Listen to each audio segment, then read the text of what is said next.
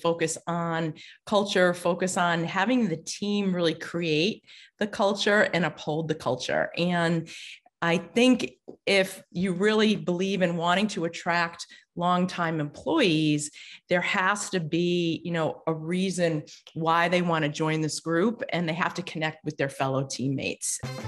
This is Growth in Dentistry, a dental intelligence podcast where we ask the question, what does growth in dentistry look like to you? I'm Katie Polson, a dental hygienist and your host. Welcome to another episode of Growth in Dentistry. I'm Katie Polson, and we are excited to continue our conversation on culture in a team and how that improves. We want people to stay, and that's what we're going to continue to talk about. And so we are very, very delighted to be able to have a wonderful, wonderful guest with us. But before I introduce her, I want to ask those of you that have not joined the Facebook Dental Intelligence Podcast community, please come join like-minded data nerds. We kind of get lost in the data, which is fun for those of you that are big science geeks. And come chat with us about dental and data in there. Also, for those of you that are current customers, we have launched an incredibly valuable tool inside of our growth platform called the DI community. It's a space kind of where customers can come and talk with each other. There's forums on there, great topics. You can find answers to questions and learn from other people that are also in this industry just using dental intel. So it's a great resource. If you are not a customer and want to be one, for those listeners to our show, you can get a $50 when you complete a demo at get.dentalintel.com/podcast. I'll put that in the show notes, but that is again, get.dentalintel.com/podcast. With all that, we got that out of the way. I'm so excited to introduce Susan with Dental Coaches. She's a hygienist. I'm going to have her introduce yourself. So welcome. So glad to have you here. Thank you, Katie. It's my pleasure to be here. Tell me a little bit about yourself, and for those of you that might not be familiar with you.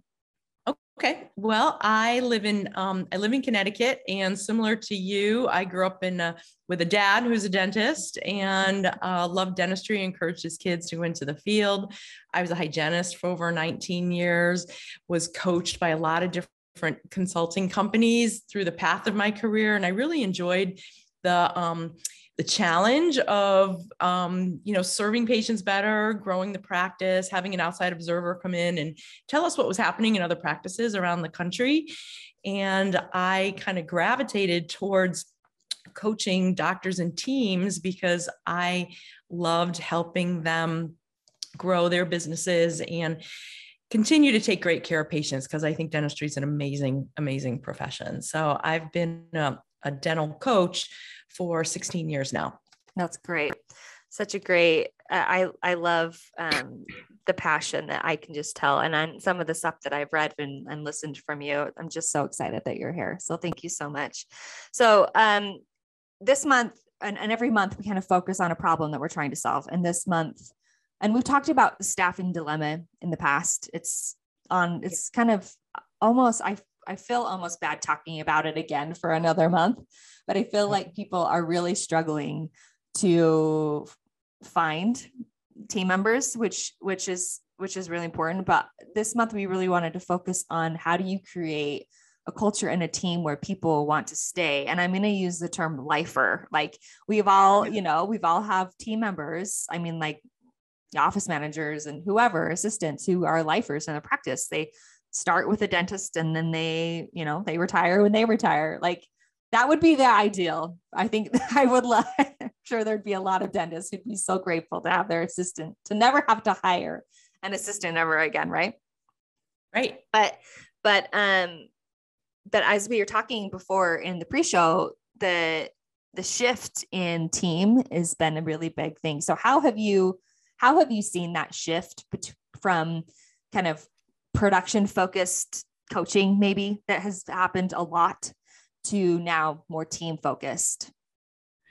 Well, I have really shifted a lot of what we're doing to focus on culture, focus on having the team really create the culture and uphold the culture. And I think if you really believe in wanting to attract longtime employees, there has to be, a reason why they want to join this group, and they have to connect with their fellow teammates. And culture to me is important to define in a simple way. So we've been doing exercises with teams for them to come up with together and brainstorm on maybe 4 things, 4 words, and to keep it really simple. And if you can create an acronym for those 4 words. So we kind of boil it down. We start with like, what's important to us in our practice? What do we want to be known for? What do we want to be known for in the community, to each other, to our patients, to, to the legacy of this practice? So what I like to do is, boil things down, come up with 4 words, and it's important, I think, that everybody remembers them. Too many people create a culture when it's like 6 or 7 things to remember, and you're like, oh yeah, what were those again? So I think with one team we worked in, they came up with an acronym called NICU, and it stood for Neighborly, Integrity, Clinical Excellence, and Unity. And that was what they believed in as a group. And we worked together to get to that point, and then to really think about having everyone sign a document, just a poster board that I agree to these things. And one of the tips that we've been working with doctors is, once your team gets this culture, you can look at what type of behaviors and actions exemplify that culture. What does it mean for us to be neighborly, or to have integrity, or to have unity as a team? And it's a good way to really talk about if someone's not in alignment, with the culture. And yeah, it's been really love powerful. that. I love that example. It really hyper focuses what everyone should be working on, and everything else. I mean, I can think of like neighborly, like marketing, like how do we become more neighborly in our marketing, or how do we become, or unified, or whatever we want to do for a team. Like we could go help a neighbor, or there's just so many options. Right. I love that. I love that idea. Such a good one. Yeah. And the other thing we talked about too, with the team and with the practice owners and the doctors, is if we have a decision to make in our practice, if we have a decision to make on a new piece of equipment, or a new service mix, or a new team member, or a new process, or a new system, run it through the filter of those core values of your culture. Does it align with what you're trying to achieve? And then you can make your decision. Do we really want to add that? Is that going to align with our culture, or is that going to feel in, disalignment, if that's a word, or unaligned? Yeah. I like that for sure. It helps make decisions as well, because there's so many ways to do dentistry. There's so many ways to run a practice, right? And if you see so-and-so, one of your old classmates doing that, it's easy to get caught up and like, oh, well, we should be doing that too. Right. But maybe you shouldn't. Right. Yeah. And I think when you're hiring, it's really important to share those, those values and that culture with any potential new hire, to, be like, here's what our team, believes in, whether it's a small team or a big team, this is very important to us. So you're going to need to really think about if, these resonate with you. Because if they don't, I know it's so tough hiring right now, but I don't know what's worse, being short-staffed or having a bad hire. That's for each practice to figure out. It's true. Yeah. Because, bad hire, they might weed them, especially if you have a great culture, right? And you if you have a bad hire, they'll weed themselves out in 90 days. Right. Right. So, yeah. Yeah. Awesome. Really great concepts. So 4 words and really sticking to those and helping them drive what you do and how you focus on. That's some really great actionable tips for those of you that are listening and then are wanting to kind of not know, just a place to start for starting to create a team where they want to stay. One of the things that I wanted to focus on, is what advice, I guess, do you have for team members? And both of us have worked as a team member instead of, a practice owner, and you've dealt with a lot of people, but what advice do you have for team members who want to get involved and maybe they feel like, well, that's great. Like I want to have a great culture, but it's not being driven by the leaders in my practice, the office manager or dentist or whoever kind of is in control. What advice, I guess, do you have for those people, and how can they make a change?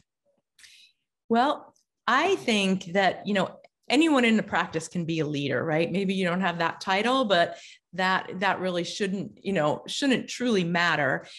I always like to think about, what do you want to be known for? What would you want? What do you want your community to say about you? What would you want someone to say? Oh, well, I saw this hygienist or this assistant, or, I was greeted by this practice administrator. What do you want to be known for? That you feel really, really proud about. Because we spend a lot of time at work, right? I always think it's important to like where you work. And I've never stayed with a job where I didn't feel like I didn't really like the people I was working with. And, there's always different personalities, and, we all have to kind of give and take at work. But I think as a team member, if you can get with either your department or your team and be able to have an open discussion of, what's the word on the street? If somebody says, I go to ABC Dental, what do you want people to say? Oh, they're really nice there. They're really fun there. They take great care of me. They do beautiful work. Or versus, oh, I always have to wait when I go in there. Or they always have a new person at the front desk when I go in there, or things like that. So I think there's ways to have discussions. And then, I think if people take a little personal responsibility and model the way, that can help. Oftentimes, I would suggest too that sometimes it's good to get, a third party kind of mediator between the team and the doctor, because sometimes a consultant or a coach or someone on the outside could say, hey, doctor, your team's really looking or craving for something, a better culture, or clear expectations, or, I think the ADOM organization is a great organization. If you're a practice administrator, American Association of Dental Office Managers, there's some great meetings and webinars. And, I would say, if you truly want to try to make a difference, like even seek information outside of dentistry. There's tons of podcasts like these, right? Or books on tape, or all kinds of things about teams and how to have better function as a team. Yeah. So, yeah, I love that idea. I love getting, I say this a lot, that dentistry can be really lonely. And especially if you're in a practice where you feel like you're the only one that really wants to create a better culture, but you don't want to leave your practice, whatever that may be. I love that advice of seeking outside like fulfillment from organizations like ADOM, or there's so many Facebook dental communities. There's, name one and you could join it and find like-minded people like you that want to talk about and might have some great advice. Right. Yeah. Catherine Eitel Belt speaks on this topic that she calls courageous conversations. And she has, I've had her as a guest, and I have a community of office practice administrators that meet once a month. So there are these different groups you can join. And she talks about, how you can have a courageous conversation with the leader of your practice. And, if it means that much to you that, you really, care about moving the dial, I think you need to try to find a way to sit down with the leaders in the office and have an open discussion of why this is important to you and what you think could be gained from it. Yeah, for sure. I love that idea. And maybe it's just that they felt like they don't have time, and they need they need a chief culture officer, whoever in their practice, to like take that over, but if you don't have those hard conversations, those courageous conversations, then how do you know? Yeah, that's a great advice. what do you think, as I was thinking about lifers and as we were going to come onto this podcast, I was thinking of what sets, as I'm thinking of the practices that I've dealt with, and you've dealt with many more as a coach. What do those practices have in common that have lifer employees? Like, what do they look like? And maybe people can kind of pattern their practice after that. Yeah, I was a lifer hygienist, in an office for 15 years. So certainly relationships are important, right? The relationship that person has with the people, the owner, right? The owner delivering the dentistry. I think there has to really be a strong belief that the dentistry that's provided in this office is changing people's lives, and that, it has to start, with that. And it has to start also with, I think, some key people, on the team, and relationships with the patients. I think the people that stay with a practice, they stay for, many times the reasons because they like the patients. They've gotten to know these people. They watch them grow up, right? They watch them raise their kids. They like the patients. They like the other people they're working with. Maybe some positions come and go, but there's maybe some people that have been there a long time, and being part of the community, I think, helps. I always feel sorry for the people who have long commutes. When I hear somebody, I drive 45 minutes to an hour, I'm like, wow, that's a long commute. That's a lot of time. So sometimes if you're part of the community, I think that makes a difference. Yeah. And I think if you have a growth kind of mindset, and you're working in an office that's willing to be open-minded to new technology in dentistry, new service mix, new things, I think that helps. You have to really think about what's important to you, with your career. So yeah. There's so much. As you were speaking, I was thinking of ownership, of like, that's probably, as it's different when you are the boss's daughter. You definitely feel a sense of ownership just by being related to the owner, right? But I worked with plenty of people who are still there to this day, who worked there when my dad was alive and working there. And they have a sense of, and when you say patients, like they work and they love their patients, they feel like they own that relationship. And it's hard to leave a place when you feel like that it's yours, if that makes sense. And so I don't know what can be said about how to create that kind of culture where people feel like they can create ownership in a practice, but I feel like that has a lot to do with it. I think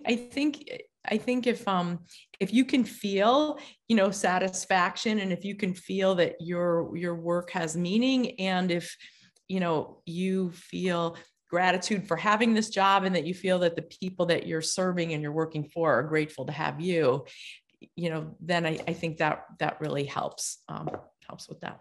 Yeah.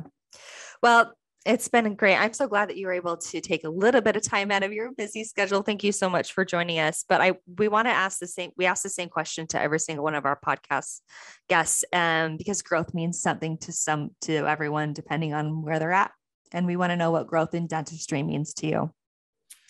So growth in dentistry means to me, I think of the word growth and I think of the word stretch, and I think of just stretching yourself, stretching your mind, stretching your ability to think a little bit outside the box, to look, and see what's happening in other practices, and just really thinking about what's in the best interest of my patients from a health perspective. How can we really get them, to really love their smile, feel really healthy, be able to chew and speak comfortably. So being open-minded to growing and stretching and changing. I think of growth, I think of like a piece of taffy and just kind of stretching it. Yeah, that's really great. That's a really great symbolism there. Thank you so much. Well, this has been Growth in Dentistry, a dental intelligence podcast. Again, special thanks to our wonderful guest, Susan Leckowicz from Dental Coaches. Susan, if they want to get a hold of you, where can they do that? I'll make sure that they get that on the show notes. Sure. My email address is susan@dentalcoaches.com, and my cell number is 860-657 6693. You can follow me on social media. I'm traveling to Zambia, Africa next week on a dental mission trip with one of my clients and one of my teammates. And we're going to be working in a 4-day dental clinic serving 80 to 100 people a day. So that's really going to be so fun. Oh, have you done anything like this before? A dental mission? Just locally, never out of the country, so not to like this scale. So that's going to be great. Yeah. My client, Dr. Marissa Miller, did it in 2019. So she offered Carol and my teammate and I the ability to join her. So we have a GoFundMe if anybody wants to to our cause, but we're just really excited to be able to serve in another country and make a difference, Awesome. Well, I'll include that on our show notes as well. Okay. Well, thank you so much. Thank you again. I'll actually, for those of you that want that information, again, you can go to our show notes or you can go to our webpage at dentalintel.com.